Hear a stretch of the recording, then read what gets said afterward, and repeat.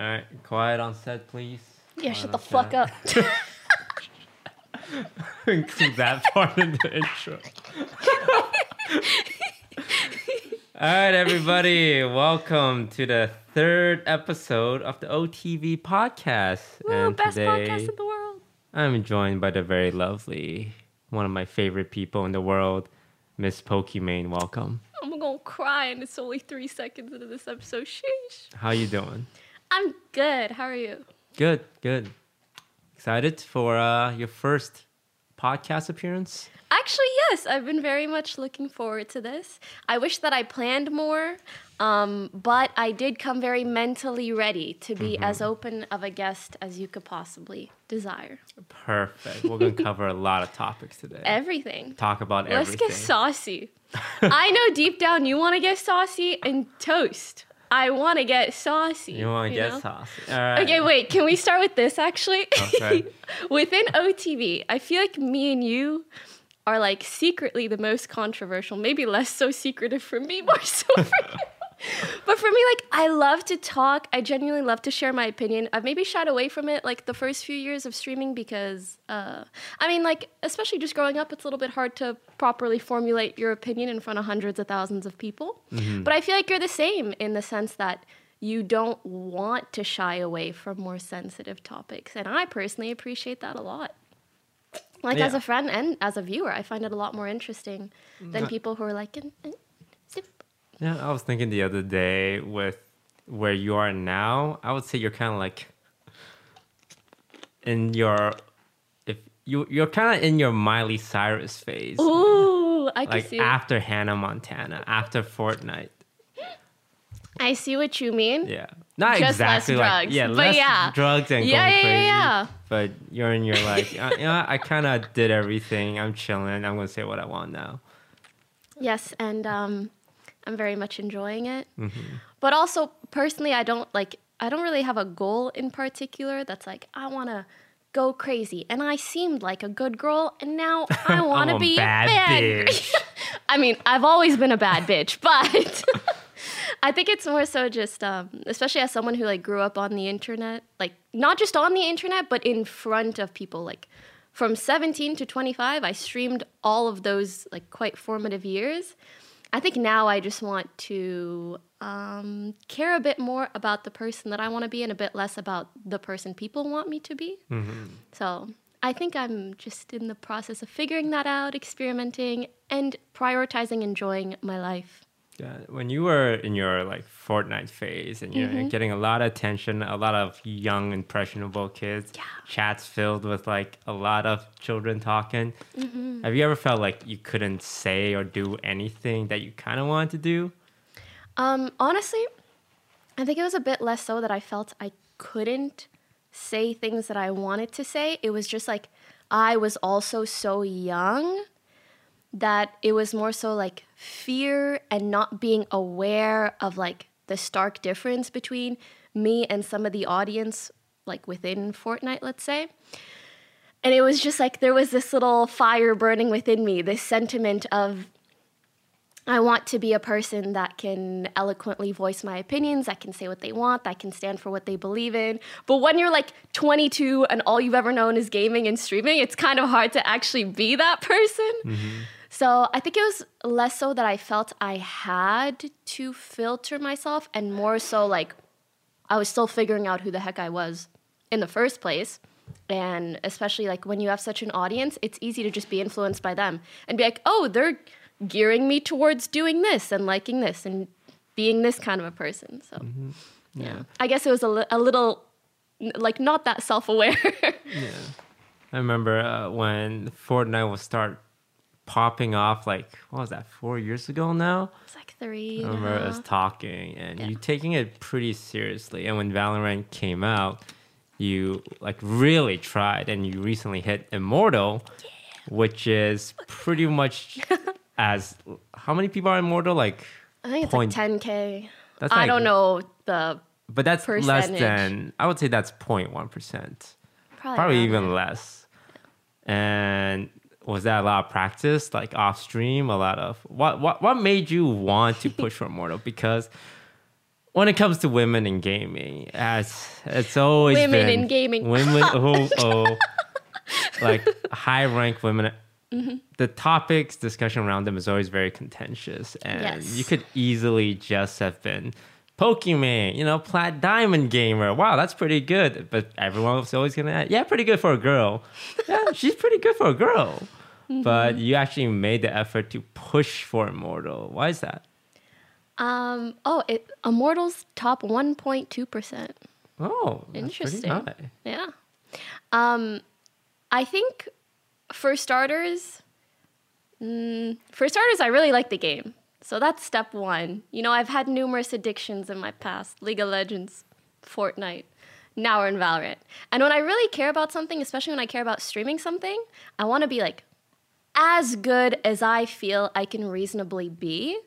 And especially this being my first FPS, I liked that I could just look up so many videos and find a very clear-cut way in order to get better. Mm-hmm. You just aim train a ton, you play the game a ton, you learn the game, and I enjoyed every part of that. Like, I genuinely learned I enjoyed just grinding my ass off in that game. I enjoyed every game that I played, for the most part. And I think it was seeing the progress that really felt good, mm-hmm. Especially progress in something that you are initially so clueless in. I remember, dude, I feel like anything anyone in OTV tells me, like I remember so specifically, there was one day we were playing customs. I don't know if you remember this. We were playing customs and I had just started aim training every single day. And I was top of the leaderboard or whatever.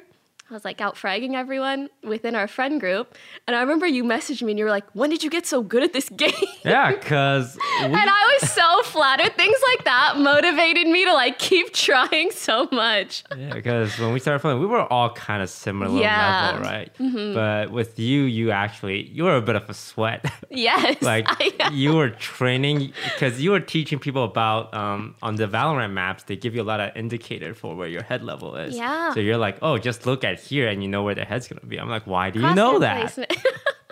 Huh? Well, you've been watching videos and playing with pros? I sure have. Yeah. And how has the public reaction to that been? Honestly, when it comes to the public reaction to almost anything, I don't really see that much by design. Mm-hmm. I will generally see what my friends say on Twitter and stuff like that. And in that regard, it's been pretty positive, which I appreciate a lot. Obviously, there will always be little corners of the internet, random TikTok video here, TikTok comment there, YouTube comment. There will always be places for people to go, oh my God, Pokimane, she isn't even that good. I watched her play for 2 seconds and she missed a headshot. And it's those places will exist. But I feel like I'm overall pleasantly surprised. But I also think my standards are really freaking low. I remember prior to hitting Immortal, when I could tell I was really close to it, in my mind, I could already think up of all these excuses people are going to give and things that people will say. And I had no idea if I would post it and everybody would discredit me. But luckily for the majority, majority of the part, most people were really, really nice, especially friends, other content creators. So I feel like that helped legitimize my achievement, which meant a lot. But yeah, because I already knew so many people would likely tear it down anyways, I kind of precautioned myself by making sure that it feels like a personal win more so than I will only care if other people validate me about this. And I for sure freaking feel good about it. I stream my games in high elo, so I'm happy. Yeah, it was, I was really impressed when you hit it, because Immortal's pretty much one of the hardest things to do in Valorant, because everyone in Valorant is so sweaty. Very sweaty at the high level. Okay, but let me tell you, I think the difference is everybody has pretty good aim in Immortal, High Diamond, Radiant. For starters, you can even tell stats-wise the difference between Immortal, top 1%, and top 0.1%, that gap is huge. In my opinion, that's the difference between someone who's gold and someone who's diamond. Wow. It can be that much of a difference, or plat and diamond. It's even more than a tier, actually, I'd say. But I will say, people's aim is really freaking good, but they don't really care to learn the game that well. They don't always want to play for time.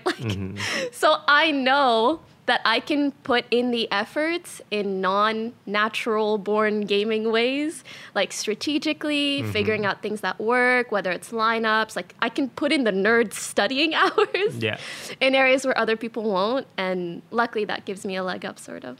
Oh, very cool. Speaking of saucy, spicy stuff, the Twitch earnings, as you may have heard, came out, leaked everyone's income for the last 2 years. What rank were you? 39. 39? That's lower than what a lot of people expected, right? Yeah. And you tweeted out, go ahead and pull up that tweet. Oh, we love a good spicy tweet. I remember seeing this. I'm like, "Ooh, this is something I would tweet out if I was on Twitch." I'd be like, all these guys are like, because for me, I like to ride my high horses whenever I can, and in situations where I can't, I just like, I don't want to talk about that. But I would tweet something similar. It's like, because people don't the audience still don't really understand just how much money people make. And this is just Twitch income from subs and ads. Yeah. Those two things, not counting bounties or donations or sponsorships. It's like 2 of 10 pieces of pies, right? And you're pretty low, and you talked about how you captured a donation a year ago because for those who don't know, it was a year ago. There was just people. It was like the shitting on Pokimane train. There was this YouTuber who's been just permanently banned from YouTube because the things he said were so damn bad. Yeah, it's like to get we've seen some real degens on YouTube. To get I know. Sometimes I think about that time of my life, and I'm like, was that a fever dream? Yeah, it's like, Did someone with like millions of subs really get banned off YouTube because they couldn't help like shit talking me and lying about me and just like trying to roast me 24/7? Like that's crazy. It's crazy that it happened because I think like just a few months later, YouTube like streaming circle became pretty PC, like very like Among Us went boom. And attracted a lot of like younger kids who are more like, hey, that's not cool. Like they're very woke. Yes. You know? Yes. Sometimes too woke for their own good. Can we table that so we can discuss that later? Because I do want to discuss that too. Yeah. But my feeling is it's better to be too woke than not to allow like what happened to you to keep happening to people, right? I feel like what happened to you wouldn't really fly today because a lot of the Twitter culture would be like, hey, that's not very cool of you to say that. Which honestly I appreciate a lot. But you tweeted like you captured donation because a lot of people... I said, at least people can't over-exaggerate me making millions off my viewers anymore.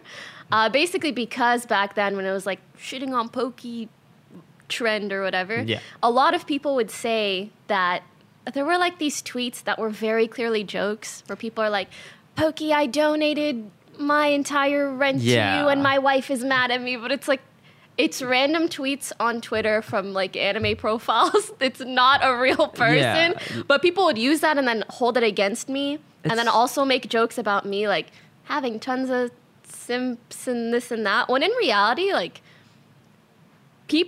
most streamers my size or larger have like multipliers of my sub count. I don't really push for subs that much.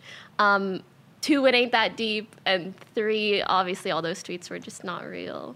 Yeah, it's weird because you have the people tweeting, oh, Pokimane Queen, I can't pay my rent this month because I donated to you. Like, this guy's obviously being facetious and he is essentially like trying to make fun of how pathetic like people who donate to streamers are. Like he is kind of mocking your audience. So he's like one of the people who want to like insult you. But then you have the other people who then take what that person is saying as real and saying, wow, Pokimane made this guy miss his rent. She's the terrible person. So these two people are in the same group and they're like, oh no, this guy's a simp and I'm just trying to save his life by keeping him from donating his money to you. When in reality, neither of these people are actually supporting you in the first place. And I'm sitting at home like, Yeah, like they came up with a straw man themselves and said, look what damage you're doing to this person. And I think your average supporter, like someone who donates to your stream, is just like, oh, no, I just gave her $5 and she read my message. That was it. I just memed in her donos and then I went home. Yeah. Yep. I just watched her stream and that's it. And so you tweeted this out saying like, hey, here's proof that I don't actually get that much money from subs and donations because I don't actively push for it. Because like I said, you're kind of in your Miley Cyrus phase where you kind of made your money, you made an impact. You don't need to be out there saying like, 100 subs, guys, 100 subs. Please. You're just chilling. Yeah. So you tweeted this out because you don't want those narratives going around. Yeah. How was the reaction to this tweet from streamers and like? I am glad. Like, I feel like if I tweeted something like this a year ago, like it just wouldn't fly. Like, I almost would feel like I'm not allowed to. But I'm glad that now people's reaction is like, well, I feel like people needed definitive proof before believing me, unfortunately. Yeah. Like, I wish they could have just taken my word a year ago. But I think overall the reaction is like, yeah, you know what? You're right. You did cap your donos. We can see the facts of how much you make. And there's really just no negotiating what I've said because there's evidence to it. So I'm sure there probably were some salty people. But again, I just like, if I read every comment, my brain's going to boom. So I just don't. Yeah, overall, I'd say positive, which I like. Dude, being able to tweet spicy and not getting shit for it. But yeah, the Twitch leak itself was kind of crazy. And yeah. What did you think about it? Well, I remember making a video about Twitch income like 2 years ago saying, guys, we make a lot of money. We get paid $10,000 an hour for sponsorships. Like that's... Yeah. And people don't even see that. Yeah. I think that would be so interesting for others to see. The numbers of like exclusive deals, especially for those like Ninja or Shrouds deals, and like sponsorship numbers. I think sponsorship numbers will just like blow people's sponsorship brains. Numbers are the fun, interesting It's ones. almost like RNG, you know? Yeah. Like what's the highest? We can get into some numbers here. Have you heard of like really, really high figure deals, like one-offs, long terms? I'm trying to think. Oh my God. Okay, not too long ago, like a few months ago, I was offered to do this horrendous deal. Picture this. Like, it's a mobile game, of course. You have to stream it, of course, on numerous occasions. For short amounts of time, like maybe an hour or two, but numerous occasions. And the mobile game has to be played on, like, let's say a phone or an iPad or whatever. Like, just the thing that you would, like, not usually do. Yeah. And I had to go elsewhere for it. And it was just like, it felt like the most inauthentic thing ever. But it was like 6 figures plus. Like 6 figures, and the figure doesn't start with a 1. You know what I'm saying? And I had to turn it down because, like, I couldn't. Like, I could tell it was the kind of thing that, like, during my soul would just evaporate from the inauthenticity. And I feel like we're all pretty lucky that we're at a point where, like, our brand has, like, pretty good value. And I feel like sometimes when viewers see you do things that are so disingenuous, like if they see you take a sponsor for something that you just shout out, they're like, get that bag. Yeah. But if you're like out there doing things that are just like so off brand for money, it just doesn't feel right. So yeah, it sounds weird because you have to weigh the costs and benefits because the benefit is 6-figure deal, go somewhere and play some mobile games for a few hours, like a couple of times, a few times over the course of a few months. And you turn that down, and a lot of people's reaction will be like, why? I can't believe, Like, why would you do that? Like, I would love for that. It's like, what would be the tangible impact of it? It's hard to quantify. Like, is my audience really going to be like, oh, you took a mobile deal? Well, I'm not going to watch you. But it does. Maybe we should break it down for people because I don't want to seem like ungrateful for having deals like that. It's amazing. But if anything, what I really want to say is I would rather turn down that money than do something that just feels like extremely inauthentic and sell something to my audience that doesn't feel like something I would genuinely ever do. Whether it's playing that game, whether it's what I'm playing on, whether it's really all of it. So I think you probably consider this sometimes too. It's like, you also don't want to play a game that like you don't know that well. You're going to be like fumbling around on stream. The content will be dry, bro. Like, yeah. No, yeah, I've done a few of those. And same. I And know, they scarred me. Yeah, it's like, oh God, what am I doing right now? Like, I don't play this game. I don't care about it, but they offered like a large sum of money. Is the impact going to be that noticeable? And it's hard to tell. It's like seeing a B-list celebrity do car of insurance commercials. Or seeing celebrities do cameos. Oh, no, like that the website cameo. Where you pay them like $100 to say anything? I'm like, bro, 100, like you feel like your words are only worth $100 for anything? That's crazy to me. Yeah. I feel like things like that lead to like brand dissolution. So there's in my opinion, there's like two sides of it. There's like the emotional, personal, would you hate what you're doing? Would you not enjoy yourself? Blah, blah, blah. And then there's also the logical side to taking deals like that, which is like the benefits and cons to your brand. And I feel like things like that are a massive con to your brand. Like if you stream mobile games for money like 6 times within even like a month of a period, and that's not something you usually do, as a larger streamer, I think a decent part of your fan base would just like, whether they say it or not, like they won't see you as highly as they used to. Yeah, that's what I think. And that's something that is like not quantifiable, but you have to be very aware of it. Yeah, like what you mentioned about Cameo. Like when I see celebrities on Cameo, Bruh. Hey bro, can we just check Cameo real quick and see what celebrities are on there? There's that one guy on Shark Tank. Kevin O'Leary? I think so. And people just pay him to promo their products. But it's like, if you're a businessman, shouldn't you feel like your word is worth a lot?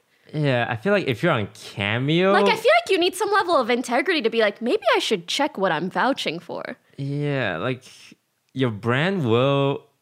When I see someone on Cameo, like, I feel like their brand gets, like you mentioned, diluted a little bit. I agree. Because when you can get someone to, like, say anything... At some point, even that value wears off. Whether it's like shock value or interesting or entertainment or whatever. Yeah. You can do live video calls too. Oh, you can talk to the guy from The Office, Kevin.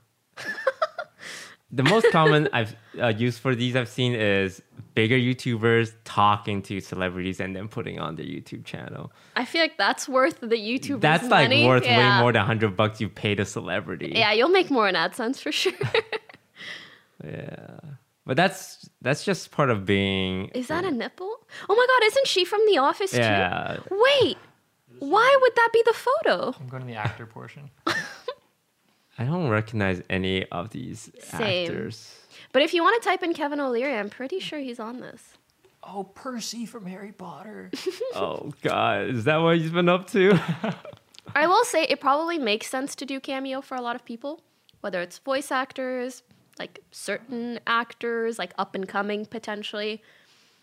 But yeah, you have to consider the brand hit. Yeah, being an actor is... I can imagine it to be very stressful. In your future? Is that really something you'd want to do?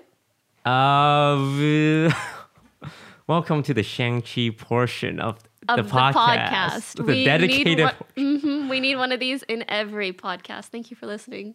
So, no progress updates since the last 3 weeks we've been talking about this.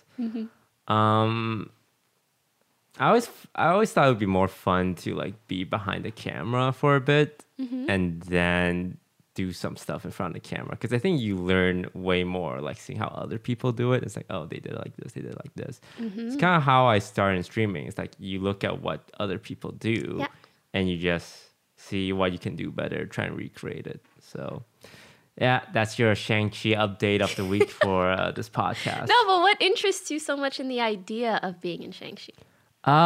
Just mainstream appeal. I think being a streamer, like a gaming streamer, it's like two roads. You can always be a gaming streamer. I can be a gaming streamer forever and like play the new game, try and get on the meta, make cool things happen. But what's your biggest impact, right? Like the biggest impact a gamer has had would be Ninja. And he went Omega. he went big, got on Ellen, played Fortnite, huge.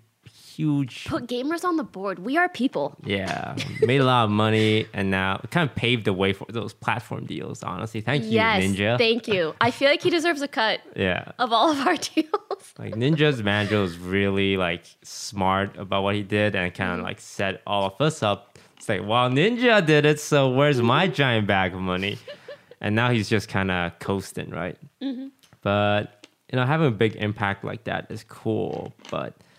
A Robert Downey Jr., a Brad Pitt, or Leonardo DiCaprio, like those guys' impact is huge. Or even directors like Christopher Nolan, Steven Spielberg, like household names. And you want to be a household name? Yeah. What makes you not want to do it through gaming? Just the smaller likelihood of it occurring that way in comparison to more traditional things like acting? Yeah, and also gaming is so niche still. Like XQC, I would say, is the biggest Twitch streamer when it comes to English speaking language, but I would say he not a lot of people would know him, right? If you're in gaming, you would know him, but a lot of people still aren't in gaming, and maybe gaming reaches a point one day where it's like synonymous with television and movies. That would be cool. That would be very nice. But we're still far from there. Yeah. And at the end of the day, do you want to game forever? Right? My wrists hurt sometimes. Yeah. So I feel like Hollywood, television, movies is just more fun, or just more long form YouTube videos. I really wonder, because from my perspective, the flip side to it is, there are all those upsides, but the downsides is like lack of creative control whatsoever. You're at a producer and editor's mercy entirely. And I feel like the business must be very different, but have a lot of its own issues, I guess you could say. So I guess at least from my perspective, I always felt like acting could be cool, but I feel like I don't have the chops for it. And type A, I just like being in control. So either way, I wholeheartedly vouch for you to be in Shang-Chi too, if anyone's listening. You can be like Tom Cruise. Do you know what he does? So for all of his movies, he is like the top executive producer. So the reason he's still able to do stunts and stuff, because normally director will be like, oh, big stunt where you could kill yourself, you're not allowed to. One time a director told him that, and he was like, I'll just get a new director. You can go. Oh so, my God. Having that kind of power is the goal. Damn. Wait, what if, to put you on the board for Shang-Chi 2, we produce our own thing? A movie? Like a short. Maybe a movie's a bit much, but a short. I feel like we could do it. We could make it sick. Do you think it will take... Because I've thought about something like that. Do you think the audience would just be so taken back? It's like, no, that's Disguised Toast. That's Pokimane. That's Little Future. I cannot cannot be immersed. But we would have to act our butts off. Like, it would have to be so mind-blowing that we force them to be immersed. Or we all change the way we look drastically. I'll go bald. A lot of YouTubers have tried to go mainstream, like TikTokers. I saw Addison Rae, what's her name? Yeah. Had her own movie. And Did you watch? I watched a movie recap of it. Me too! Because I don't feel like I only watched a movie to... recap. Don't think I'm the target audience, I'll be honest. I guess maybe I am, but younger. Yeah, younger Addison Rae fans. I feel like a lot of these influencer movies are just for their fans, and no one else would really want to watch it. Yeah. I think it's interesting. Like, if you were her, do you think that's a good move?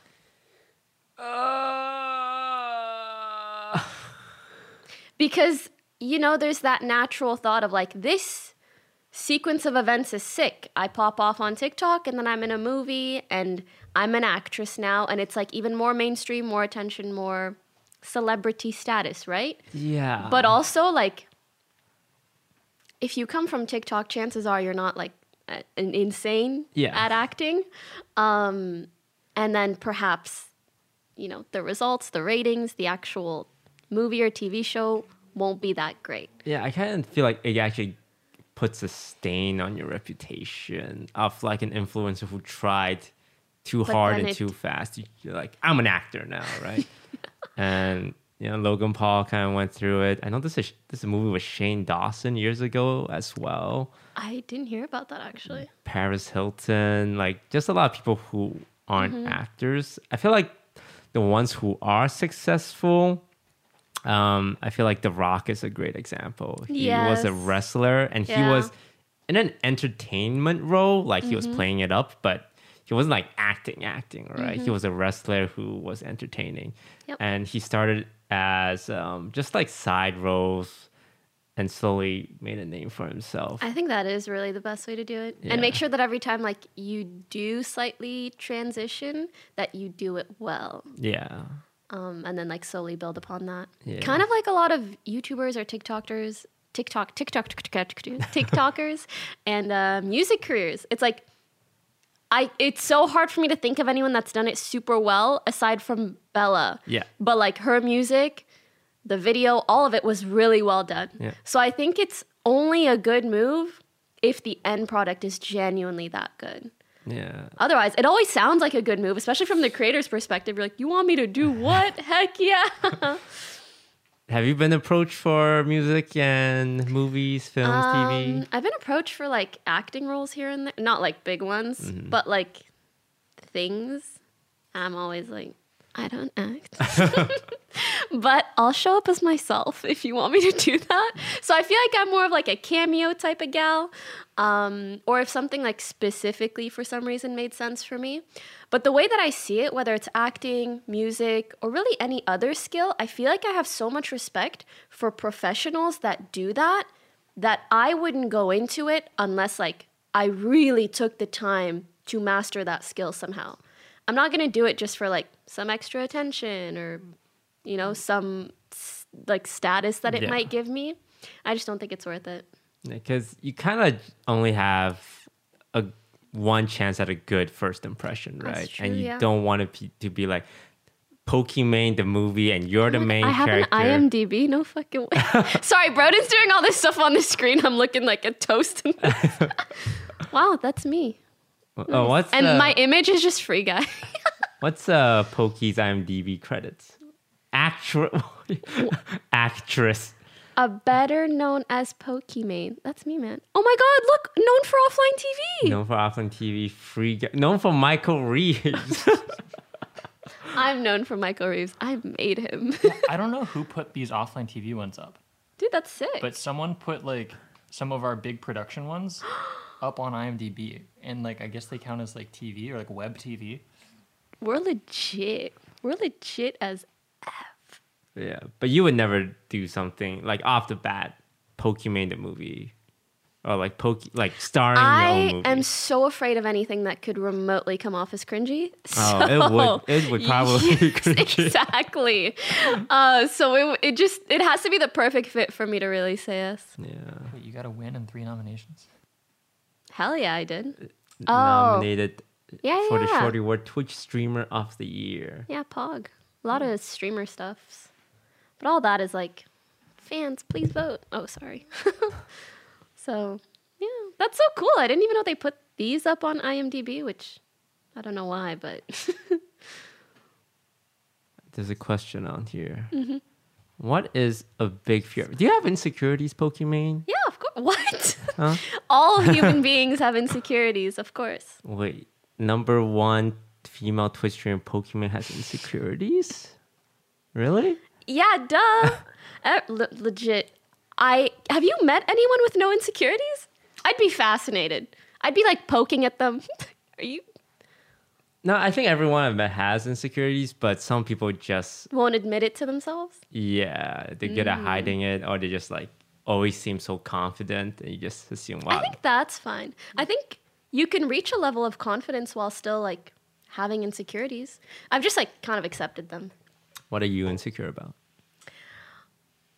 when you've been shat on for like everything, you're just like, it's all the same, you know? Like I could change almost anything about myself and people would just find something else to be upset about. So when I almost like reverse engineer that, I'm like, the most time efficient thing to do is to just accept everything about myself. As girls, it's like anything can kind of be better. Like you could lose weight, your stomach could be flatter, your butt could be bigger, your chest could be bigger, your nose could be smaller and flatter, your face could be more V, your lips could be, it's like, you know, like it's never going to run out. But when you start focusing on those things, I feel like you are training your brain in a way that will only hurt you later. So, yeah.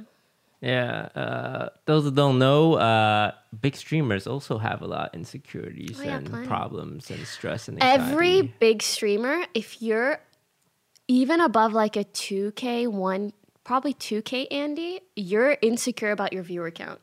Like, for freaking sure. I actually think sometimes the bigger streamer you are, the more insecure you are about your viewer count. And it almost like pains me to hear that from other people that I feel are like doing so much and are really great and successful, because I feel like it's almost like inadequacy is what's driving them, which isn't a very like fulfilling thing to chase, I guess. Yeah, a lot of people in our friend group has experienced like a boom in popularity over the last year, but you know, since Among Us is gone, a lot of I would say everyone's viewership has been trending down the last 4 months, and quite a few of them aren't taking it so well. Like in terms of they get really stressed now. They have a lot of anxiety. Like I know one that has to like take some edibles at night to help them sleep because they're actually losing sleep. Really? From thinking about it? Yeah, like their success and like how they're going to become irrelevant. And it's like really sad to hear. Yeah. And I think it's because they've had a taste of like success, and because everything's going down, they just think, oh, it's over for me. This is the end, yeah. Even though their current viewership is still much higher than where they were 1 year ago. Not just that, but like probably more than enough to like satisfy being full-time, being financially stable. I think in that regard, I'm really, really lucky because I've been streaming so long. I've seen so many ups and downs, and I don't ever have my viewer count up. So even if I'm aware of like the way things are generally trending, I think God bless, thank you. I think I am like really at a point where I'm much, much more desensitized to it than most people. That's why like sometimes people will come to me and they'll be like, I'm doing everything that I can. I'm trying new things. I'm streaming more, and somehow like my viewership is still down.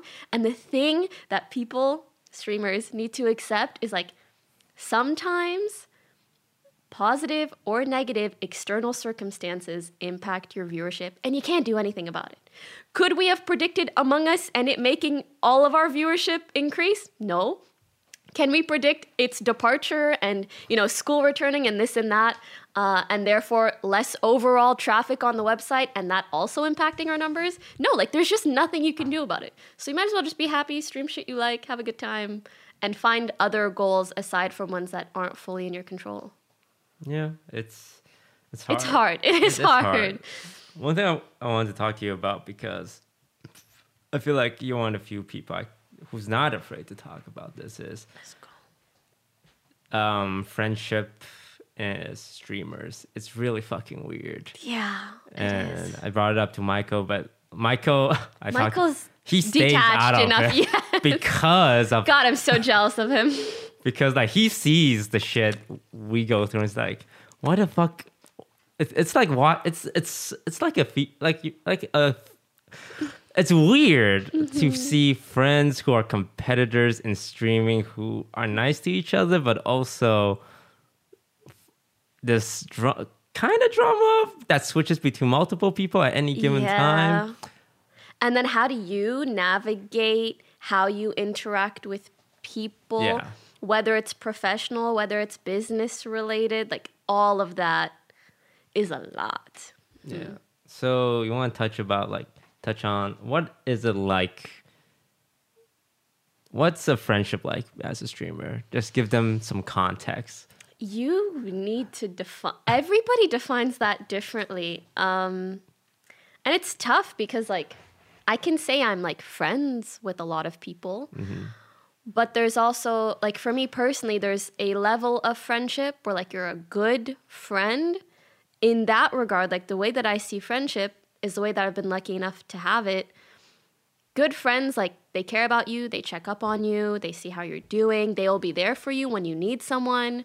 And there's just like kind of these levels of expectation that you cannot hold for someone just because they stream with you, or just because they'll play games with you, or just because people on the internet think you guys should get along. And that's been, you know, a thing to learn. And it's also difficult because there are some people that you can like plenty and want to be closer with, but if they just don't view friendship in the same way that you do, then you can't be that close to them. So, Yeah. and having like a business, like OTV network, it's exploded so much over the last year. At this point, it's almost like we're in the business of friendships, which is very, very complicated. Like, where do you draw the line? So I think I've kind of gotten to the point where I'm very comfortable with the people that are like closest to me. And then aside from that, like I just try to treat people as well as I can, but like expect nothing from them to not complicate things. Yeah, OTV being essentially a business of friendship is it makes things very difficult because everyone's on different wavelengths. Some people, I think you do a good job of separating like business decisions and friendship decisions.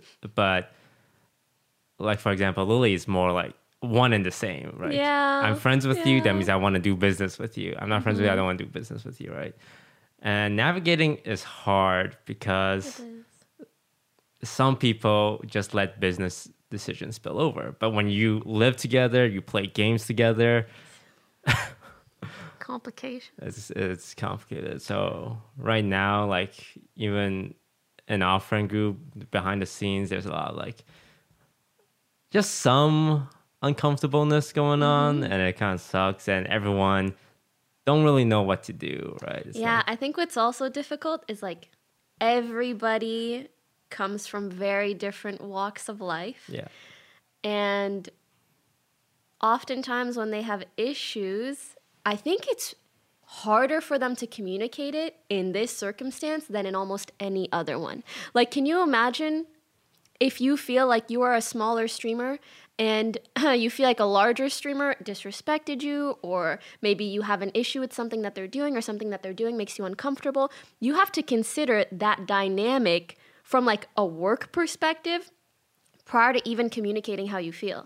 And I mean, I can imagine something like that occurring in like a work or corporate environment, but rarely are you also friends and in the same friend circle in that environment.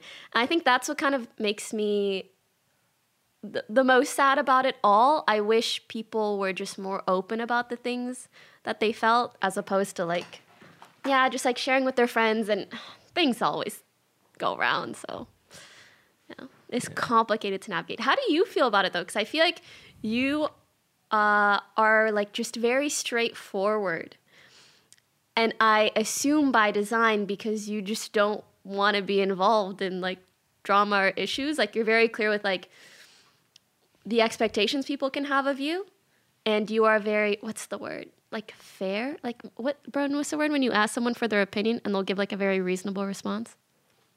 Not biased? Something like that. Unbiased sounds right. Oh, thank you. Unbiased opinion, yeah. I don't know if there's another word you can think of. But whenever I'm like, I need an objective perspective, I go to Toast and I tell them the whole thing. And I'm like, what's going on here? And you're just like very reasonable in your take. Yeah. Impartial, neutral. Impartial, yeah. Yeah. I think I mediate pretty often between people because I try and be as impartial as possible. Like, even we've had like cancellations over the last 4 or 5 years of our careers, and Sure have. some of these people who are like getting canceled will still like ask, "Hey, Toast, what should I do?" And I would give them advice that I think is best for them that sometimes will go against what's best for like some of my friends, because at the end of the day, it's like you gotta do what's best for you, right? I don't want to tell you something that's gonna work against you just because I want someone else who I like more benefit from it. But what if what's best for you is not to tell them that? Because then if the other person knows, then they will hold that against you. You know? Like, these are the complications. Like, you gave good advice to my enemy. Like, well, I also don't want to lie to the person and give them bad advice. So I feel like we wind up in these situations a lot where it's a little bit like pick and choose as soon as there is an issue or conflict. So, but yeah, it's... Because I'm pretty biased in my decision from time to time. Like when it comes, like I have to make a decision, I would tend to side with the people I personally like them more, even if they are wrong, and it has happened before. But I always try and be as upfront as I can. It's like, look, I'm making this decision, and the reason is I like this person. Yes, no, Toast will straight up say that. I've seen this on numerous occasions, and it's funny because like you are known as this very like logical, blunt, monotone guy a lot of the time, and you do have all those qualities. You're really witty, but there is also a part of you that once you like someone, you stand by that quite a lot, which I like a lot. And when you see that peer through, sometimes in your mind you're like, this doesn't make sense, but you're also just so straightforward about it. You're like, I am making this decision to be illogical because I like you. It's cute. Yeah, but I try and stay out of it. Like I have these phases where I hate everyone in our friend group. For me, it's less so hate, and I will just be like, I would like to run away to Canada. Yeah. Because to me, Canada's like this land of family and love and rainbows, and no problems will ever happen there. And when things get complicated here, I'm like, I don't know what to do. Bye. Yeah. I mean, I've done that a couple of times where it's like, okay, this is getting too much. I'm going back to Canada for 2 months. And then people start messaging me and say, hey, you know, this thing happened, what do I do? And then I feel like, okay, I need to go back to the States because... but what I've learned is everyone is nice and they ultimately are good people. But you have... Well, our friend group has ballooned to like 50 individuals, all streamers, all experiencing. It's just impossible to manage. Yeah, and there are times where it's just like a decision has to be made and someone's going to be unhappy, right? And what do you do then? It's tough. I try to stay out of it, but I swear to God, you leave some of them alone and they start self-destructing sometimes as well. Brody, what do you see? You know, because Brody. Oh yeah. Brody, you're the camera guy. I bet you see like, wow, this is weird. Shit, bro. Some of the hardest stuff is like inviting guests to offline shoots because there's like, we have such a big friend group, but then it's like, how do you pick and choose? Oh wait, has it ever gotten back to you that someone has like felt left out? Yeah. Have they told you directly, hey, Broden, what the hell, man? Ooh, I don't think it's ever been like a direct thing. I think it's always been someone else being like, hey, I heard like they were kind of sad they couldn't come. Oh my God, I wish there was a camera on your face right now. He's like, I heard that like it was kind of sad. But yeah, juggling that is like, I don't know. The other part of it is I try to like then come up with videos where like they'll shine. That way it's like, okay, when they do come in, like they have a great spotlight. That's so nice of you. Because other times, like sometimes a certain person is not right for the right role. It's kind of like casting in movies. It'd be like, let's hold off. Like they'll be better in this one, that kind of thing. But yeah, like from watching the friend group thing, I don't know how you do it. Yeah, it's. I mean, you're kind of in it. How do you do it? I mean, I like Michael. I kind of stay a little detached too. Like, I do see that. Yeah. Damn. And, like, what if we just had normie friends? Like, can we just pick up a bunch of normies? Oh, no. Would that be interesting? What happens is they see us streaming and then they appear on our streams and everyone's like, oh, this guy's kind of funny, huh? Maybe he should start streaming that. Yeah, you know, working at No. If we have normie friends, we know to draw that boundary now. Nobody on the stream. Love you, but you stay on that side of the camera. But yeah, it's. I was talking to Ludwig about this, and he has a group of friends that he does Features content and with. stuff, yeah. Yeah, and all of them are pretty like, yeah, I don't want to stream. I just want to like help Ludwig with his shit. Like, I just want to be like production. Or Okay, but what everything. if they got popular in Among Us? Yeah, it's like what if one day one of them just gets a lot of attention Yeah. and you want to be a good friend? It's like, yo, go for it. Like, I'll host you. But then now there's a vacant role that they have to fill, and what if that person gets interested? And then also in streaming? your friendship becomes more complicated. Yeah, because For whatever business related reasons. streaming, I feel like it's a job that a lot of people would want to do, but it's not something you actively pursue. If it falls into, it's like acting. I think If you're just offered to act along Brad Yeah. Pitt, you're not going to say no. it's like, well, I've never acted, so I'm not comfortable. You'll be like, yeah, no, yeah, I'll give it if you want me, I'll do Actually, it.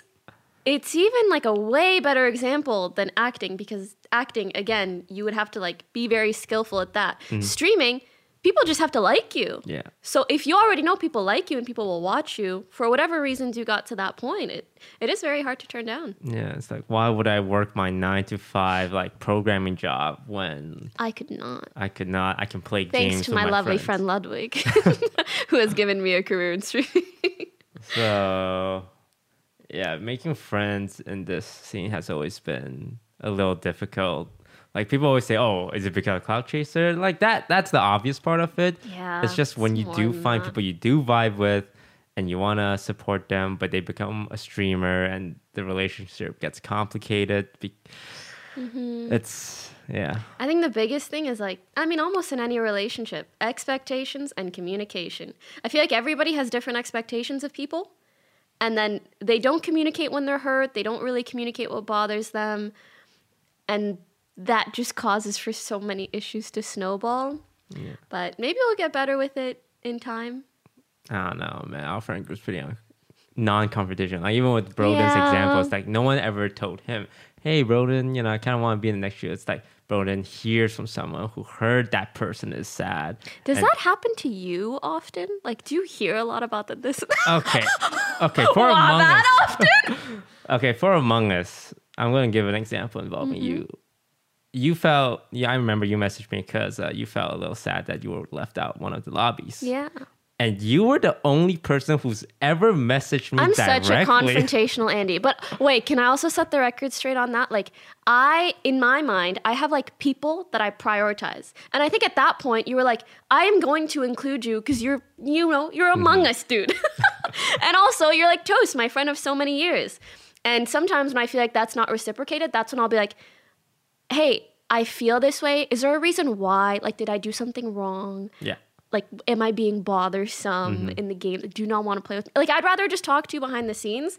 But again, I'm like confrontational Andy. And again, what I've learned is nobody else is like that. Why? Let's talk about our feelings. Don't just tell your friend, tell the person. But yeah, you were, I think, the only person who ever messaged me like, hey, is there a reason? Yeah. Or it was just like the plans get made? But I've heard from so many other people. Put a number on it. Even like estimate a in number on it. total? Yeah. Holy shit. Of people man. that you've heard either feel left out or have issues in relation to you and your content. How many fingers do I have? I would say eight Damn. like that I concrete know that wasn't happy about like how some of the lobbies were made, but that do you do? I think everyone felt some level of FOMO, like literally everyone, except I would say Ray and Saikuno, because when I made the lobbies, I always first invite Ray, first invite Saikuno, right? But that leaves 7 spots. What do you do from your perspective? Oh, bro, I think I had a week of Among Us. I had a spreadsheet. Oh, you tried to like even Yeah. out the. Oh, that's nice. I had a spreadsheet of 5 straight Among Us day, and every lobby had someone, variety a of variety people, of yeah. people. And Aw. luckily, I didn't really know about it until like the halfway point. like maybe if I knew earlier on, I could have fixed things. But at the same time, once I learned, it was just a whole level of stress and anxiety. Because at the beginning, I was like, okay, something you'll keep in the back of your mind, basically. Yeah, and that's the expectation that your friends would put on you, right? And Among Us, it's 10 people. Initially, because you were there for the first day, I remember. It started off as me, Saikuno, Scarlet, Lily, and I think you were 5th or 6th person to join that day. I was streaming at the time, but yeah, it was just, I was just like offline. Yeah, playing. I was like, hey, you want to play this game? And you said yes. But it reached a point where it got so big and everyone wants to play. And I swear to God, some of them didn't even want to play. Some of them just was like, this is popular, let me play it. Yes. And it was definitely hard to juggle. And I had to explain, it's like, well, this is the situation. Like, I'll try and get you into the next one. That is tough for you. But then Among Us reached another weird point where it became too content driven. And I know you aren't a fan of that because for those who don't know, Pokimane's the most competitive person in our friend group. When is this coming out? Wait, integrity, bro. I have a lot of integrity. She is the most competitive person I know. Competitive integrity. Even the simplest like games that we're playing, not even for content, she's trying to win. It's a natural born gamer in me. What can I say? But you guys are gonna see a video released in the next 2 weeks that will capture just how competitive Pokimane is. And it's gonna be like, wow, she is a competitive person. But what can I say? But Among Us turned non-competitive because a lot of streamers realize, if I am like wacky and zany, I get more attention. Oh my God. Yeah. How did you feel about that? Because at the beginning, you tried to win every single fucking Among Us game. That's why I kind of like both love and hated playing with you. I Because know. it's like, she's fucking playing to win, man. Okay, but can I say, like, it is a completely impersonal thing. Yeah. Like, if I'm ever competitive, it's because I take so much joy in the fun of games. Like, genuinely. And I remember, like, really great memories of Among Us lobbies where everybody was, like, trying, and it felt so fun. It was, like, a genuine massive murder mystery with all of our friends, and people are like, I saw you turn like this and do this, then you had to weigh like the different types of evidence, and everybody's having a good time and it feels like an even playing field. Things like that, I'm like, that's freaking fun. And if I do my best and I lose, that's still freaking fun because it was like an enjoyable ride the whole way there.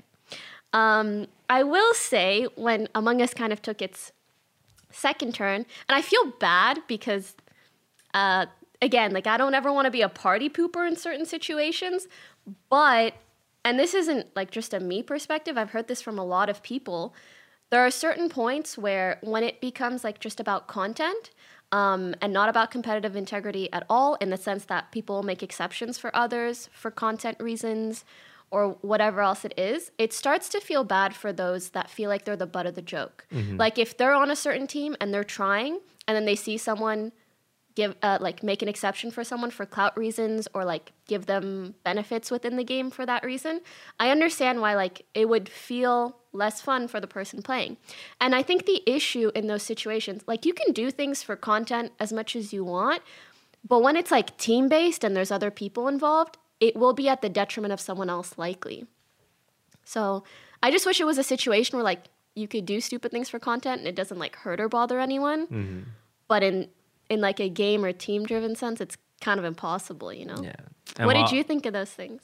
Well, while all of this is going on, don't forget, these are your friends, so... Yeah, so it's also like, you don't want to like, you want to be like, yay, when did you do that? Yeah, like if you were playing randoms, you'd be like, yo, bro, what the fuck, man? But it's like, oh, this is your friend that you're going to see next week at someone's birthday party. So you have to balance that with like your approach to it. Have you ever had like confrontations with like people in our friend group about stuff like that? Do you? Because no, I think I've only ever confronted people about like personal things. When it comes to Among Us, like, let's say somebody did do something that I wasn't a fan of content-wise, or it made me feel bad or whatever. Again, I don't have like a super deep relationship with everybody. I would only be bothered if it like felt personal on a certain level. And I have no way of gauging, is everybody else in the lobby okay with this? So if I assume that that's the case, which I usually will, then I won't confront someone because it's like, maybe I'm like pet peeved about something you did, but maybe everybody else doesn't care and I don't want to be a party pooper, so I won't say anything. But if I have like a deep friendship with someone and they do or say something that bothers me, then maybe if I feel like it's personal. Have you ever, Oh. been like, hey, yo, stop. You ruining my content. I remember, I could probably tell this. It's not a big deal. It was a year ago. But I remember yelling's a strong word. I remember chastising Saikuno because he was on cams and he was reading his chat, he was thanking subs. He wasn't reading chat, but like he was thinking, hey, thanks for subbing. Because he gets a lot of subs, right? Yeah. And it's the funniest thing because on the camera, you see me standing there and someone just walks by, stabs me, and then leaves. And he's thanking subs. And then he looks back and it's like, oh my God, Toast is dead.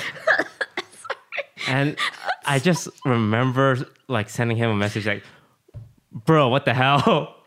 Okay, but you're competitive as shit too. Yeah. You're saying it like it's just me, but it's not. We see it in each other. Yeah, like I also like the actual effort part of it, right? Yeah, same. So I remember saying that, and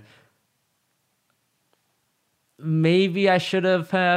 I don't know. I think there was a better way for me to do it because I did it like right in the middle of the game, and it kind of like threw him off a little bit. But yeah, I'm similar where I don't like it when not everyone's trying their best, right? Mm-hmm. But you just gotta find. I like when things feel fair. Yeah. And fun. Like again, everybody, same effort, same playing field. But I understand maybe that's not always best for content or memeing or whatever. Yeah, there's almost like two groups of gamers nowadays when it comes to streamers. People who are just there for some content, fun. They play like chiller games like speedrunners, Mario Party, but they don't really try like, like silently Okay, play. but that's tough because like I never felt like I was like a Hafu lobby type of person. But I also like don't just want to be in lobbies where like nobody cares and we're all just, I don't know. Yeah. So it's a little hard when you want to be like a mix or you feel like you're a mix. I've been doing a Sense Among Us. You playing a lot of Valorant? I really love, like, I have a great time on Valorant. But again, like, I'll have a great time on whatever is fun. Do you feel any burnout or anxiety? Because you've been a little quiet, like everyone else, in the last 6 months. I think I've just accepted that there are, like, high points in this career and like more dull, chill moments. But instead of looking at dull moments like, oh my God, my numbers aren't as high as Among Us days. Instead of doing that, I kind of take it like a half vacation. Like I'm just gonna play some Valorant, hang out with my friends, do what I want. I think in general in life, I've taken a bit of a chill pill.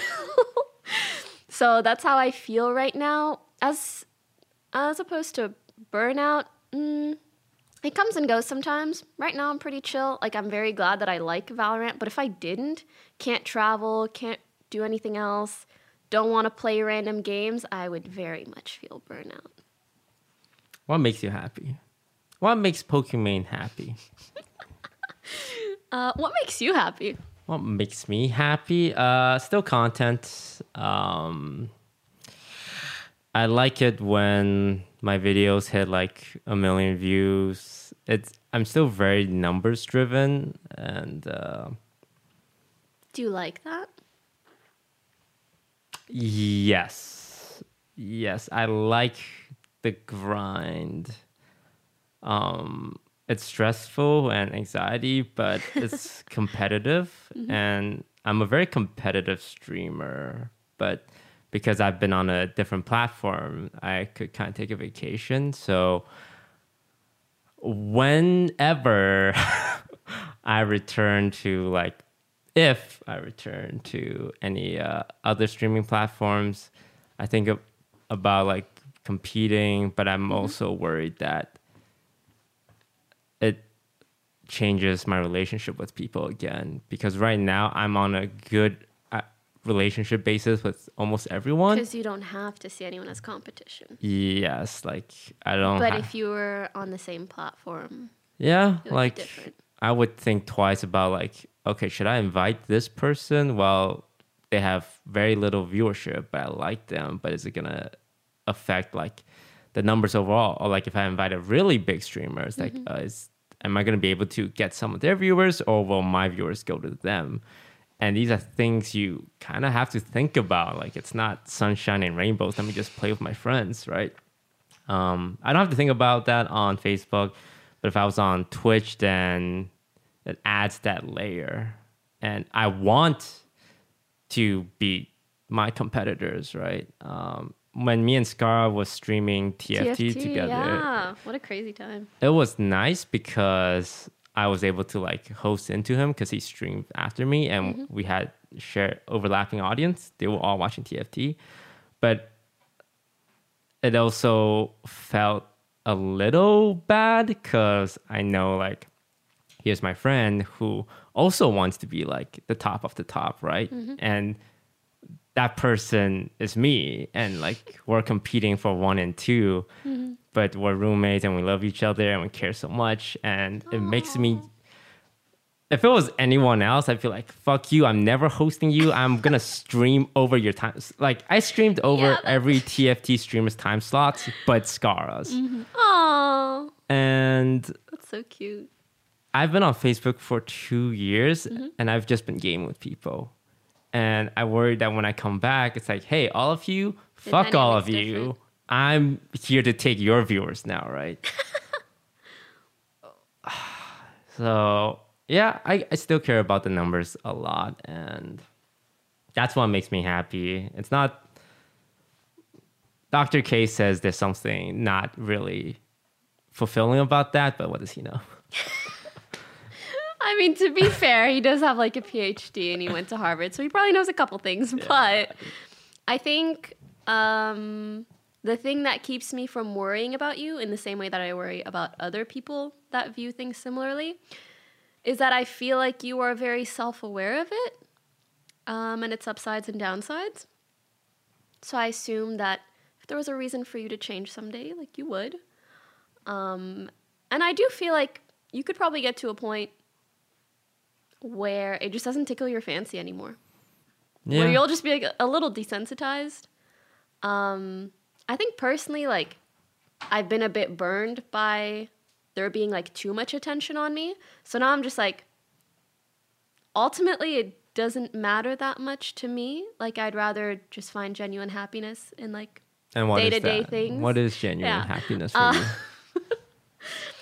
Oh, actually, another thing about competitive streaming, in relation to one of the prompts from earlier, I think my biggest fear is developing some kind of like crazy health issue or really, really cutting off many years off my life due to what we do. Yeah. Like, I think that's my biggest fear. So that's also something that creates a barrier around me viewing streaming as like being competitive. Because I understand, like, if you want to be an XQC or a Hassan or whatever, like, you stream 10 hours a day. You do 24-hour streams. I legit I'm not built like that, bro. I'm not. Yeah, because we are like essentially the first of our generation, like the hardcore streamer. Now, I know there are people who streamed before us, but they are more chill, like 5-6 hours at most. But this new generation of streamers where people realize, oh, to be the top, you have to like be entertaining every day and stream a shit ton. So it's caffeine, 12-hour streams, or whatever else is stimulating you, and you're just going. But is it even possible to do that without health repercussions? I have no idea. Do you think some of the hardcore long-hour streamers are on anything? Adderall for sure. Probably. Sorry. Maybe I shouldn't say it on podcast, but like, people take Adderall. No, I'll say it. People take Adderall. Don't do that. Like, if you do not have ADD or ADHD or don't need those medications, don't take Yeah. them because at least personally, I don't find something like that is worth potentially changing the way your brain is wired, essentially. Yeah, it's a prescribed drug for a reason. Yes, exactly. But yeah, I have to imagine like some streamers who stream like 16 hours a day.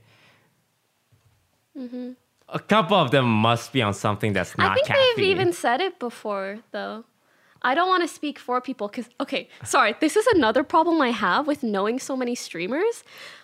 I hear about things and I cannot remember whether they said it on stream, whether I heard from someone, whether they told me personally. Like, I start to forget. And the other thing is, maybe I assume, you guys probably both feel this way, you hear so much from your friends about everyone else, it's almost like I can't view people the same way anymore. I have to start like compartmentalizing people. It's information overload. But what I mean to say is whether I heard it, personally, or I'm pretty sure people have said this on stream that like they just take Adderall every day, but they think that like it's worth it. Yeah. Yeah. You gotta. Please only take prescribed meds if you're prescribed. That's what I'd recommend. We don't really know the effects of long-term streaming. Like carpal tunnel, I think is the obvious one. Yeah, but I feel like it's gotta be way more. Yeah, but like you're just sitting hunched over your desk, staring at a screen for 16 hours, talking nonstop. Yeah. Like Sometimes I worry my voice is gonna change. from talking so much. Yeah. Yeah. That's why I sit at home and I'm like, you need to shut the fuck up. So Do you have any aspirations? Like mine is being in Hollywood. What's your aspirations? it's funny when you say aspirations, I just hear like ass and I'm like, I want a fat ass. That's my aspiration. Having a fat ass. Oh, I mean, that's what you go to the gym for. Compare our butts. Oh my God, we do. Yeah. Yeah, we need some measuring tape. This is a convo from like a very long time ago. Oh, we whose ass is fatter, me or Pokey's? Definitely mine. This was like a debate or something? Yeah. Yes. You guys have Okay, you seen because my ass? no, he do be double cheeked up on a Tuesday or Thursday or whatever, all days of the week. But that doesn't mean he outclasses me, bro. We have tape measures here. We can do this We later. need to measure this. We can measure. No. The debate needs to be settled. Yeah. 100 gifted if you're back on 100 another gifted streaming subs. platform. Because I'm very proud of my ass. I've shown it. I'm on glad you social are. media. Do you work for it? Is it just like natural? No, it's natural. Like it's just always been that. Has it gotten better or worse since you started gymming? I think worse because I've lost some weight. And because my ass is all fat and natural, I think a lot of it is just regular fat. Do you work Yeah. on your ass? Yeah. Oh my God, I need to show you. Because if like you're naturally gifted, this is the way that I think of like making a butt in the gym. It's almost like real estate. If you have a nice plot of land, you can build bigger and higher. Yeah, so if you're already naturally gifted, you got a nice foundation, the gains will only be better and bigger. Yeah. You're gonna be on some Kim K stuff. Let's go, Toes. So how do you work out your ass? Is there muscles in there that you make bigger? Yes. Not only that, there are different muscles. There are muscles that make like the side of your butt poke out. There's like the majority muscle that makes it like more bubble-ish. And then there's like your hamstrings to like create definition. Your quads can sometimes even like make you look curvier. I need to show you. All you need is hip thrusts, bro. I was gonna say, Tess, have you? For the You do listeners at hip home, thrusts? Pokey, you'll have to describe or something. But you like feet are here, knees there, and then you go like that with your hips. That's really good for your glutes. I hope that doesn't look weird on that camera. You might have to blur it out. But yeah, I don't think we're catching it. You're just humping the air, Pretty yes, much, yeah. essentially. yes, absolutely. But that builds your glutes like no other. Got it. And that's your aspirations to have a fat ass. I was just making a joke about the word. But my actual aspirations,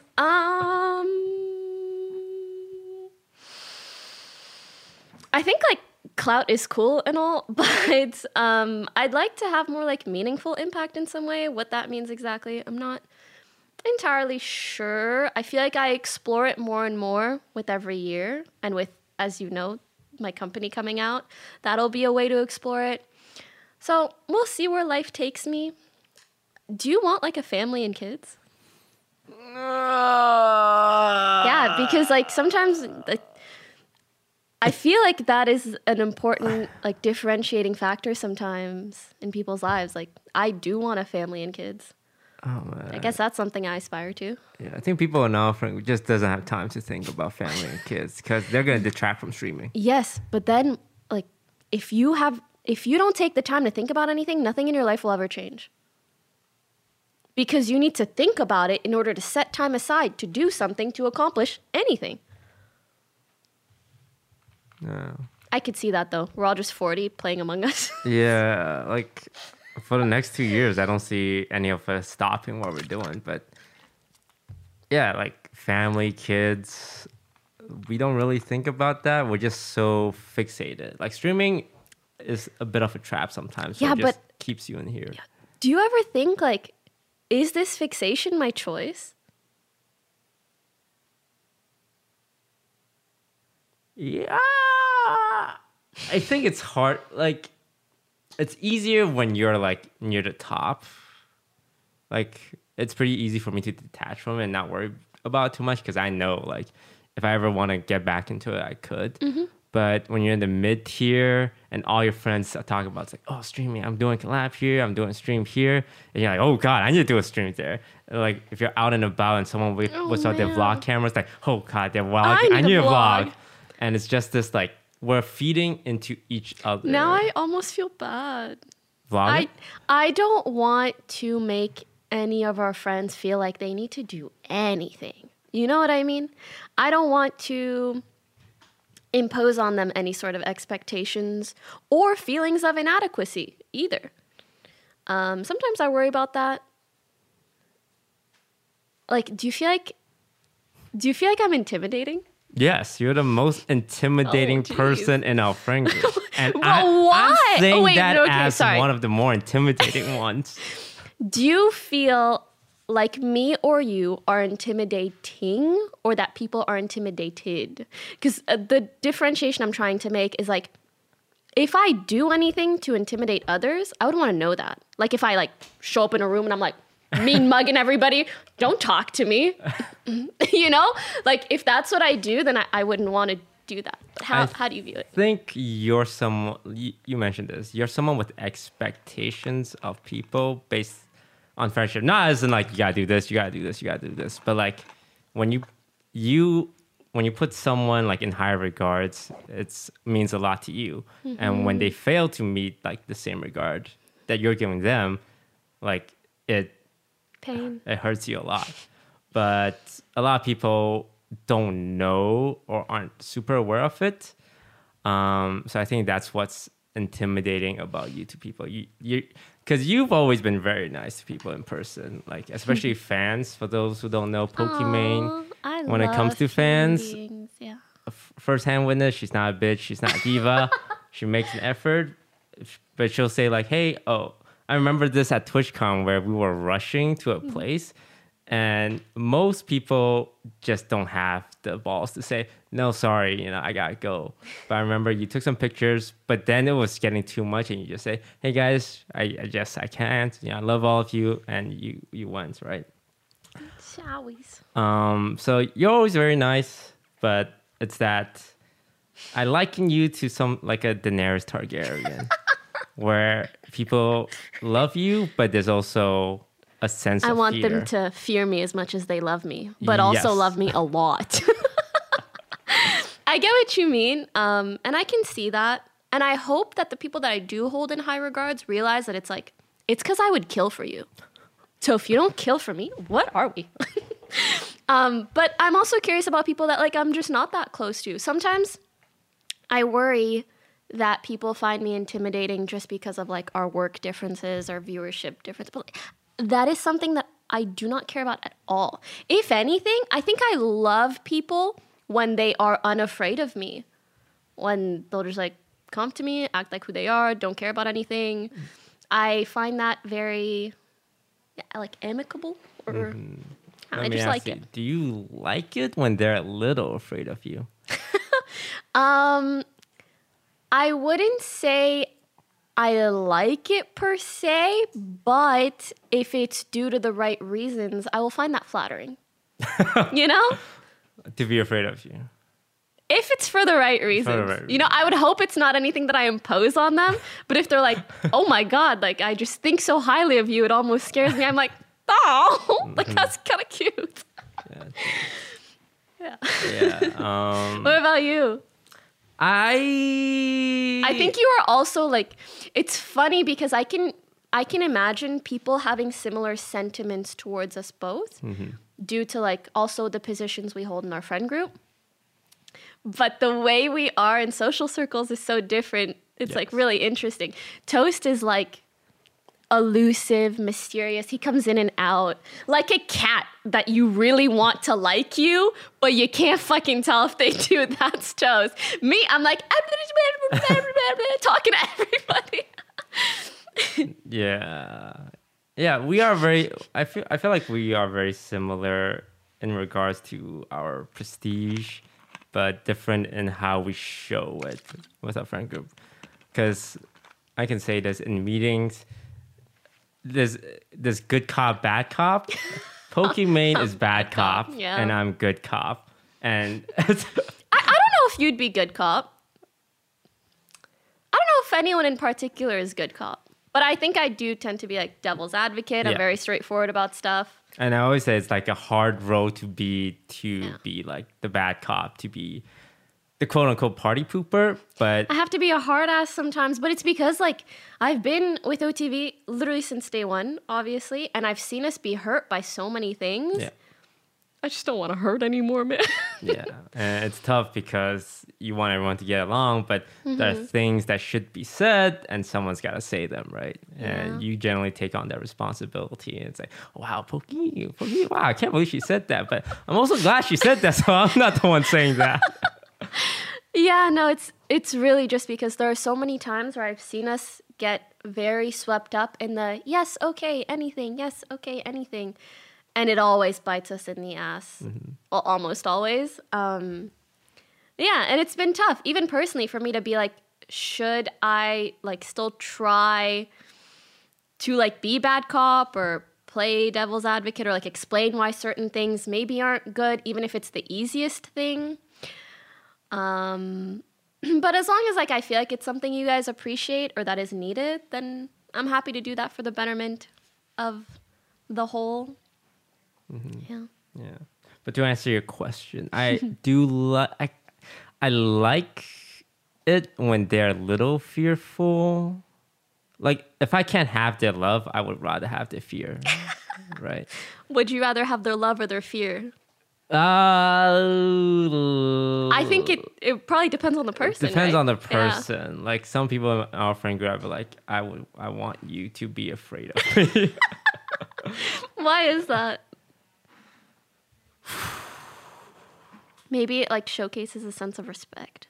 Yeah, and also some people are just more likely to overstep boundaries or make mistakes, and I want to be able to like kind of call them out on it without that complication of liking the person. So, and people do try and be my friend, and I keep them at an arm's length. It's like, you know, I like you, but you know, I don't show my friendship in a conventional manner. Like people don't really hug me, or like I don't show love very openly. It's so that when you do get a toast hug, it's a good day, you know. Yeah, but like when someone messes up and I have to be the one to send them a message and like say, hey, you know, this was not very cool, like you fucked up. It's really hard. Wait, can we just take a moment? Imagine getting that message from Toast. I had to pee my pants on the spot. I think I've sent it to I've sent it to Peter once. I sent it to I think I recall. Edison once, and in both cases, like a month after, I'd be like, oh man, I feel really bad because that's not great way to form a friendship, but at the same time, it's like, I don't know. I feel like I don't have to be as harsh as I am sometimes, but it's probably hard for you to imagine a different way of going about it. Yeah. Because who else will have those convos? Yeah. That's how I feel about being bad cop. It's like sometimes. Yeah, because especially with girls, because girls, I think, is a little more complicated because you're expected to be like, hey, we're all friends, everything's cool, we all love each other, best friends, and very non-confrontational. I think the girls are way more non-confrontational than the guys. So as one of the more forward girls, I imagine it's really hard for you to just message someone. It's like, hey, can we talk? And it's like, oh my God, what's happening? Yeah, interestingly enough, I think with business and like probably as you've seen, like I'm pretty straightforward about stuff. Yeah. But when it comes to personal relationships, from what I've seen and heard, I feel like I'm much more considerate and emotionally aware than a lot of other people. So it's like I will confront people about things, but I won't, like, that doesn't mean that I have to do it in a mean way, especially if I care about them, especially if they're like a girlfriend of mine. I actually feel like the standards there, like Celine, you know, like you can imagine the convos we have with each other. Like they're never ever mean or bitter. It's like, hey, you did this and I don't know how I feel about it. Oh my God, I'm so sorry. I didn't mean to. And I want you to know that I care about you. You know, it's very, very cutesy in that regard, which I appreciate. But then with business, I'm like, this is clear cut. Done. Have you ever yelled at someone before?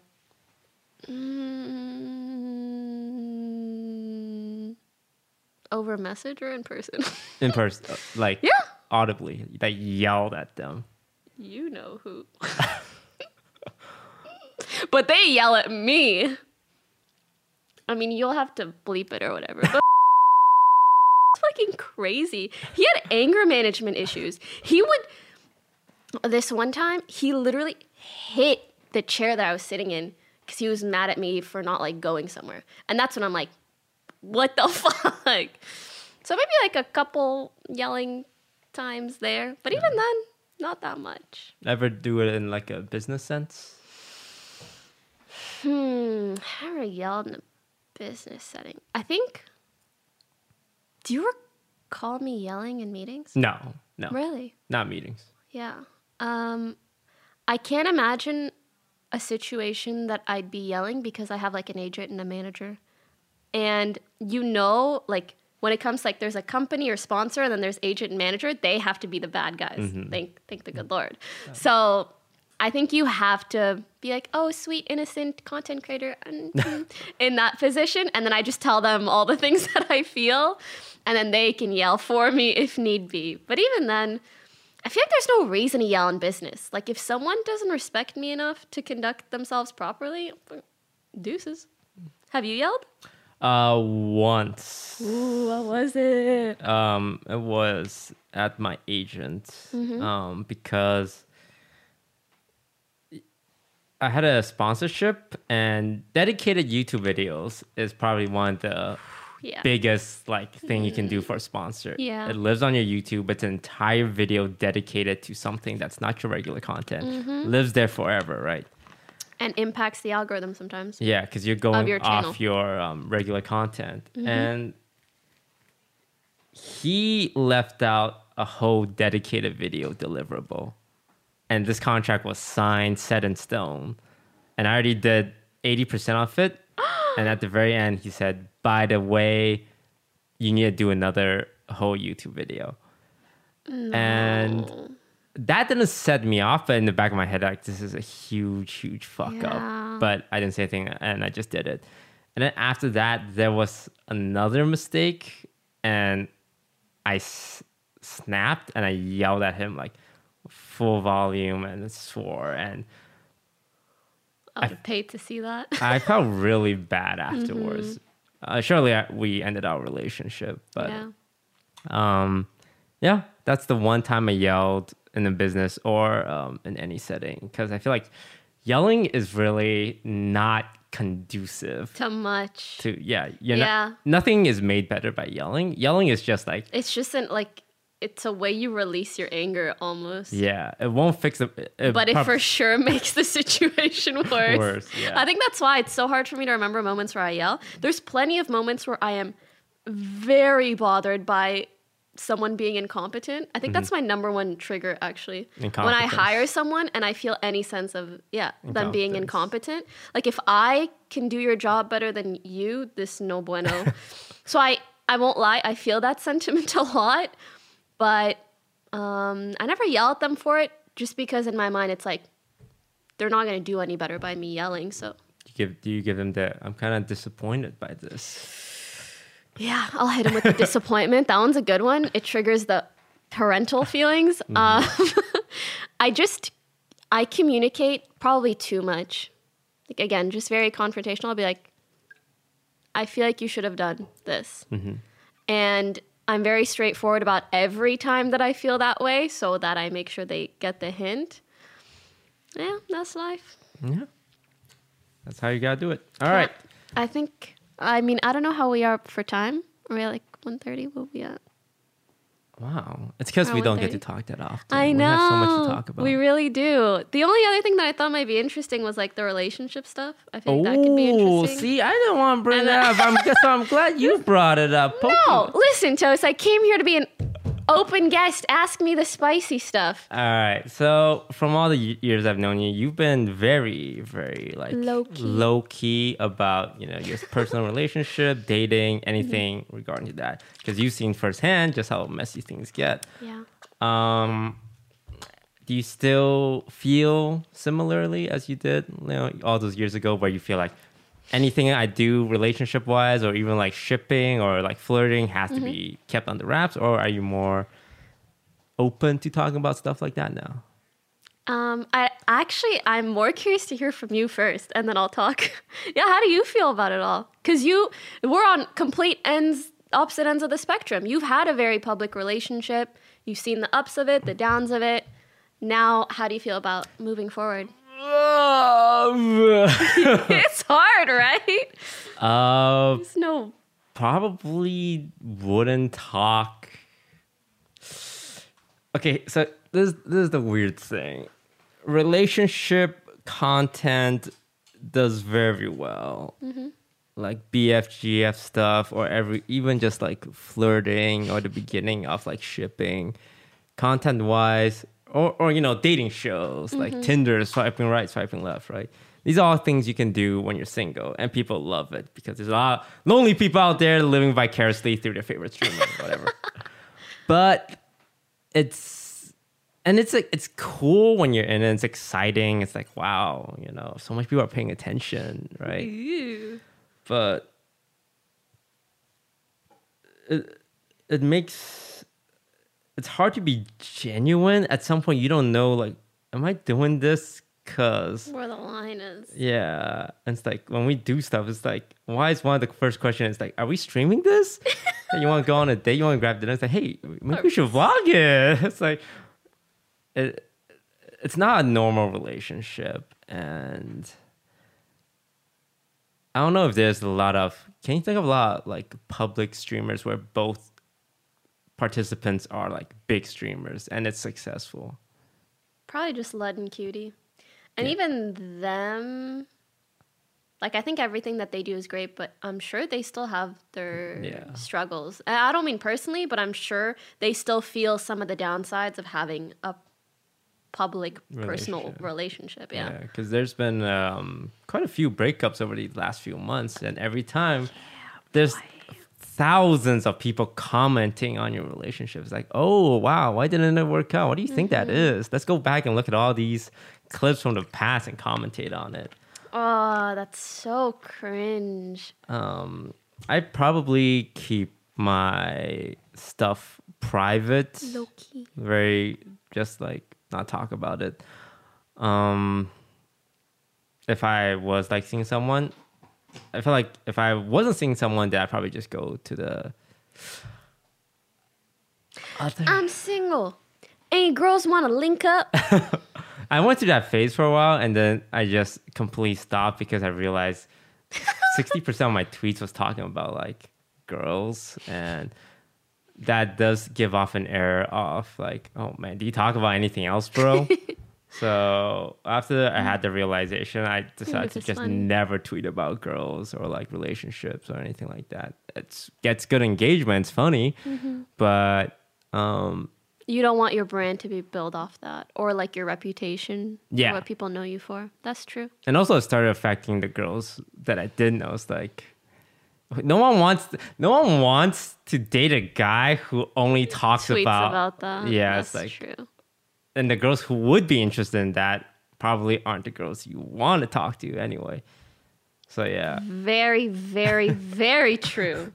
What about you?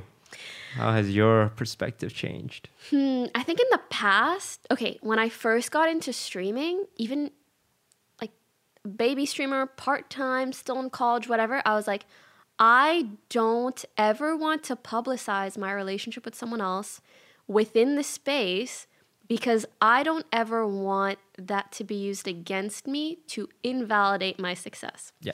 And then I became very successful and people invalidated it anyways. So, just kidding.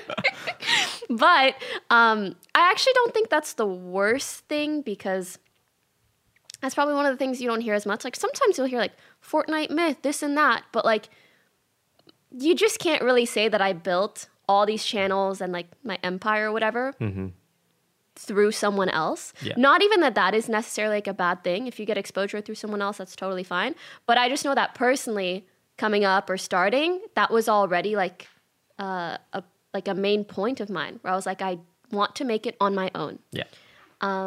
So that's how I felt then. But now I'm kind of at a point where it's like, could not, it doesn't impact me that much. Like someone else being involved in my life isn't going to like make or break me, essentially. So to be honest, I have no idea. What do you think? You know, if I start seeing someone, she's like, guys, this is Alexander. That's my go-to name. I don't know why. Alexander. This is Alexander. I feel like when I get married, then I'll be like, this my hubs, because it's forever. So it's going to go from zero public exposure to, by I'm the way, married husband. And pregnant. I feel like that might actually be me, but I'm just not 100% sure if like I should. Yeah, at this point in my life, like I'm mid-20s. Obviously, I'll be dating. Are you comfortable talking whatever. about like past stuff? Only ambiguously, so it depends what. Yeah. Have you been on a date in the last 3 years? Yeah. How have you been on any bad dates? Because you told some stories to me of like of you showing up to a date and them dropping some bombs on you. Yes. You want that story? Yeah. Okay. I will try to TLDR it. So, because I have this thing with stories where like if I tell it at full, I'm telling it at full. Essentially, I matched with this guy on a certain app, and this was use dating apps. Not anymore. Dating apps. Right. In the past when I tried to use them, I got banned off of every single one. So this time specifically, I was like, I want to try a dating app specifically meant for like Middle Easterns, because I'm Moroccan and I've never really dated someone who's Middle Eastern. So I was like, let's see what this would be like. Maybe we'll have some cultural similarities, maybe to connect on that. So I downloaded this app called Baklava. Which, like, the app's not bad, but it was fine. And I specifically, like, I made everything so sus, so no one would, like, know right away that it's me. I used photos I'd never posted before. I used photos where, like, you can't fully see me. Like, I'm hiking, and it's, like, the back of my head or whatever, things like that. So I didn't get, like, immediately yeeted off the app like I usually do, because apps usually think I'm catfishing myself, which is such an odd problem to have. So after a couple of days of being on the app, honestly, I was just so overwhelmed. Have you used dating apps recently at all? No, not recently. It's just a lot of work. Like, even just thinking about whether you want to swipe. And maybe it's just me. I overthink things. I'm like, this person has no information. Do I want to be shallow and swipe based off of how they look? Should I give them a chance? Should I? It's just too much decision-making process. So I decided to delete the app. But before doing that, there was one guy whose profile I liked, and we matched and we talked a bit. So I was like, hey, I'm deleting the app, but here's my number. You can text me. Ooh. Yeah, sheesh. You know, I made a little move. I said, later, but text me if you want. So he texts me, we get to talking, blah, blah, blah, and he's like, let me take you out to dinner. I was like, okay. He's like, let me take you to Nobu. I said, okay. If you don't know, Nobu's kind of like a fancy sushi place in LA. So we made plans for like 4 days later, but in between us like starting to text and our date 4 days later, this dude was mad texting me, like mad. And again, I know like it's not that big of a deal. You know, maybe he's just really interested. But I won't lie, it just felt a little eager to me. Like it just gave me bad vibes of like, this is not normal if like you just met someone. You maybe don't ask them everything up front via text. Right. Especially because to me, I was like, we have plans to like hang out in 4 days. I'll get to know you then. Anyways.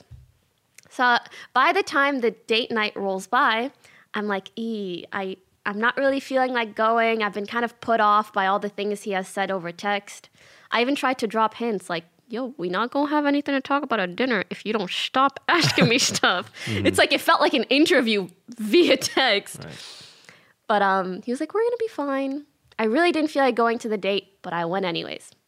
I show up, and I get seated at our table, and I'm like pleasantly surprised. He's like tanned, he's fit, he's like pretty attractive. I think he's like 29 or something. We get to talking. We talk about everything on the face of the planet. Our past relationships, our expectations, literally family, marriage, religion, where we grew up, the languages we speak. Everything you could possibly imagine. And things were going like pretty well. I was like, I'm pleasantly surprised. Is this what dating is like? Amazing.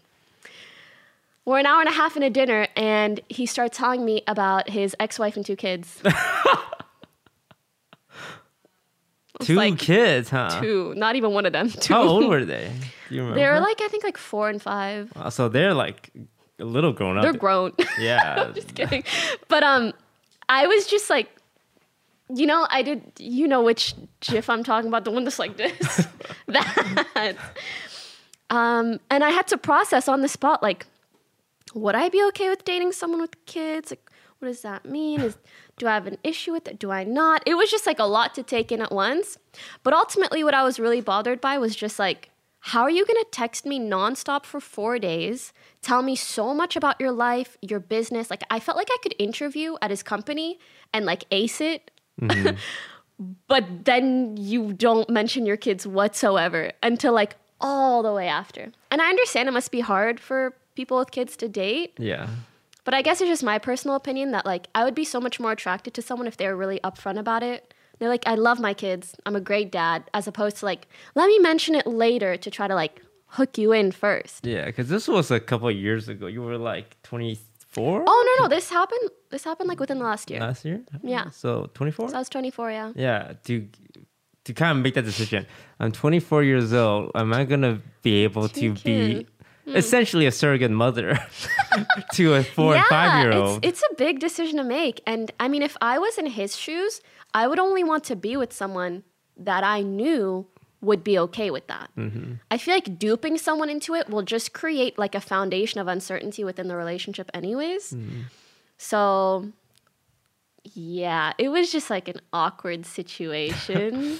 All in all, like on my profile page, it's 3 photos of me and my cat. Right. And it's like on his, it's all just solo shots. And on his Instagram, solo shots on, like he looks so single, bachelor, no kids whatsoever. So yeah, that was my one like random dating experience. And since then, it's been a little quiet, but such is life. Okay. Oh, I didn't expect that because like you being able to tell a story because I wanted to tell this story in a short form and I still couldn't. Like that's as short as it gets. Really though. Yeah, I'm glad to see that you are a little more open with that because I think if you talked about dating like 2-3 years ago, I can imagine the reaction would be like, oh, Pokimane is like seeing other people, and then people will make fun of the Sims. They say, oh, all the Sims are gonna unsubscribe. It's like, no, yeah, they're making up all these imaginary scenarios and it's like laughing at it, right? Yeah, but it's just like drama for no reason. Yeah. Whereas like I am a regular 25-year-old, just like any other one. Yeah. So cool. I'm glad. I love hearing that story. I will so tell you funny. many more stories then. All And you can give me dating advice in the future. We're like, you know what? Go public. You know what? Don't. Shh. I don't freaking know. Yeah. But at least I have friends to go on this journey with. Yeah. All right. We did a viewer question last week. Yeah. And Pokimane is great at giving advice. Oh, thanks. Remember Dr. Pokey? Yeah. That's a We need to throwback. do that again soon, I think. All right. We have one viewer question. Potabi. I met this single girl a few weeks ago, and we really hit it off. Hang out every couple of days, just one-on-one. And she always steers the conversation towards relationship topics and feels flirty. She asked if I had a crush on anyone, and I told her I liked her. But she said she had to collect her thoughts before responding. But she hasn't brought it up since then, and we've been talking like usual. Thoughts on the situation, and how should I go about this moving forward? Look, this bitch baited you. All right, look. Thanks for watching. I used to be a bit of an incel. I'm not anymore. I'm recovering. But like, if a Don't worry, girl's he still relapses sometimes. It's crazy. coming out now, I'm fighting it. How do you hang out with a guy one-on-one, talk about a relationship, and then say, hey, you got a crush on anyone? Hot, there is some ambiguity there. Like, you can hang out with guys one-on-one. Again, we don't know how dry or like exciting this really was, in the sense that, things are very like subjective. You could think she's giving you all these signs and she's just smiling. Yeah. Like, it's very, very subjective in that sense. However, I actually think like he's right when he says like, hanging out one-on-one, relationships topics, feeling flirty, because when he brought up how he felt, she didn't say she didn't feel the same. So I don't think he was fully misreading the situation. I just think it's time that you kindly prepare a way to bring it up again. But if she was interested, why didn't she just say, yeah, I do have a crush on you? Maybe she was gauging it, and then as soon as he was like, I like you, which honestly, like, damn, ballsy. I thought he was going to be like, oh, like I said, I like someone, but I didn't tell her who, you know? Oh, there's this girl I like. She's really cool. We hang out sometimes, you know? Yeah. I feel like maybe she was expecting that, so she was surprised by how straightforward he was. So I would say what I love is like anytime you're unsure about an interaction, just prep the fuck out of it. Literally sit there with a pen and paper and be like, how will I bring this up? Hello. What's a good girl name? Ashley. Ooh, that's like a hot girl name. Shit. She gonna break your heart. Anyways, hello, Ashley. You're like mid-convo, how's it going, blah, blah. By the way, very casually, I was wondering if you had some time to think about what we mentioned during our last hangout. Boom, that's it. And then you're opening up the dialogue. And I also encourage you to think through some possible things she would say, some things you could rebuttal with, how to move the conversation along. Yeah. She just likes the attention, my guy. She's just using you to feed her ego. Insult there. Insult us there. I mean, let me give you some hope though. I feel like if that was the case, she would have just said no. She got what she wanted, the attention, knowing that he likes her. Well, but for her to say, I'm not sure, potential. But it's also hard to say no when you're alone in a room with a guy and say, hey, do you like me? It takes a strong woman to be like, no, I don't. What does it say about me if like I would for sure say no? Because you're a strong woman. Hey, I'm just confrontational as fuck. Do you like? I feel like having someone's like being someone's crush is like a responsibility. Yeah, like you owe them to be straightforward with them. So, yeah, I guess that's how I usually see it. But yeah, you should find out though, like follow up. You just gotta ask again. You'll never know because we can't tell you for sure how she feels. It could really go either way. Maybe she did just want the attention, but maybe she's just shy and she really likes you, but she just had to think it through. Yeah, don't come out the gate accusing her of you stringing me along, man. Yes, very important. You're gonna ruin your chances instantly. But you gotta be like, if you like her and you don't want like this wishy-washy friend zone thing, it is your responsibility Set to those like, boundaries. hey, I really like you and I want to figure things out. So like, I need more clear answers. Like, is it a possibility? Like, you don't want to be stuck in this, right, let's never talk about it, but we're still hanging out one-on-one, but you don't want to, you're not into me? What do you think, Broden? Give her an ultimatum. Is that what you would do? I would do like what Pokey said. I would do like a... I'm trying to imagine what he would say. Tell me now, or I will murder your cat. Like, yeah, bring it up casual. Bring it up in a way that it's like no stress and no yes, like, whatever answer is gonna be fine. actually, one of my favorite like conversation hack tips for that is a way to really get an answer out of someone and to gauge how they feel about something is you tell them, hey, I just wanted to see about XYZ. Do you want to blah, blah, blah? And you say the opposing option and you make it very clear that that opposing option is okay. Let me explain. Let's say you and someone like have plans to hang out, but you feel like they're not really like, they don't want to anymore, or whether it's liking someone, whatever. You say, hey, do you still want to hang out? Or do you want to maybe do something another time or whatever? And like, don't worry, like it's really not a big deal. If you make the other option like equally appealing and make it clear that it doesn't matter to you which way they choose, then they'll be honest with you. But if you just say, do you want to X? Sometimes like, oh God, I feel pressure to say yes. But if you say both options and they're totally fine, even if deep down you would cry if she said no, you gotta pretend that you don't care, and then she'll tell you the truth. But I don't want to hang out. I don't like you. If you don't like me, it's totally okay. We can still be friends. And then you cry. And then Yeah, you cry anyways. Yeah, because looking at the situation now, it feels like a friend zone, undefined thing, and he is gonna like bother him. So, you know. Yeah, I've seen things go all sorts of ways. Yeah. So yeah, it's a lot of times. You get them answers in a nice, nonchalant, stressful free way. Yeah, I have seen a lot of times a guy gets too demanding and then it's just over with. Yes. So it is really, really good rule of thumb to just never, ever put pressure when you're asking these sorts of things. Yeah. Or demand an answer by a certain day. Oh my God, a guy did that to me once. Oh, how'd that work out? Yeah, I specifically have a thing where if someone puts pressure on me, sometimes even when it's a thing that's like good for me, I'll be like, oh, you think you can make me do something? No. Like I will just back the F off as soon as I feel any sort of pressure like that. All right. So definitely don't demand or pressure her or anything, but Agreed. you gotta find out, right? You gotta have expectations so you're not can you stuck in update this. us? I want to know what happened. Yeah, Oh Someone yeah, hit up Potabi. do I want wanna an know. update. It's like I listened to Toast and told her to fuck up, and now I'm crying. Or I listened to Pokey and I asked kindly, and now we're married with 3 kids. Yeah, And a picket fence and a golden retriever. So it's better than a no. And honestly, if she didn't like you, she could just not hang out with you, right? yeah. So you have a chance, but you gotta Good luck. You gotta follow it.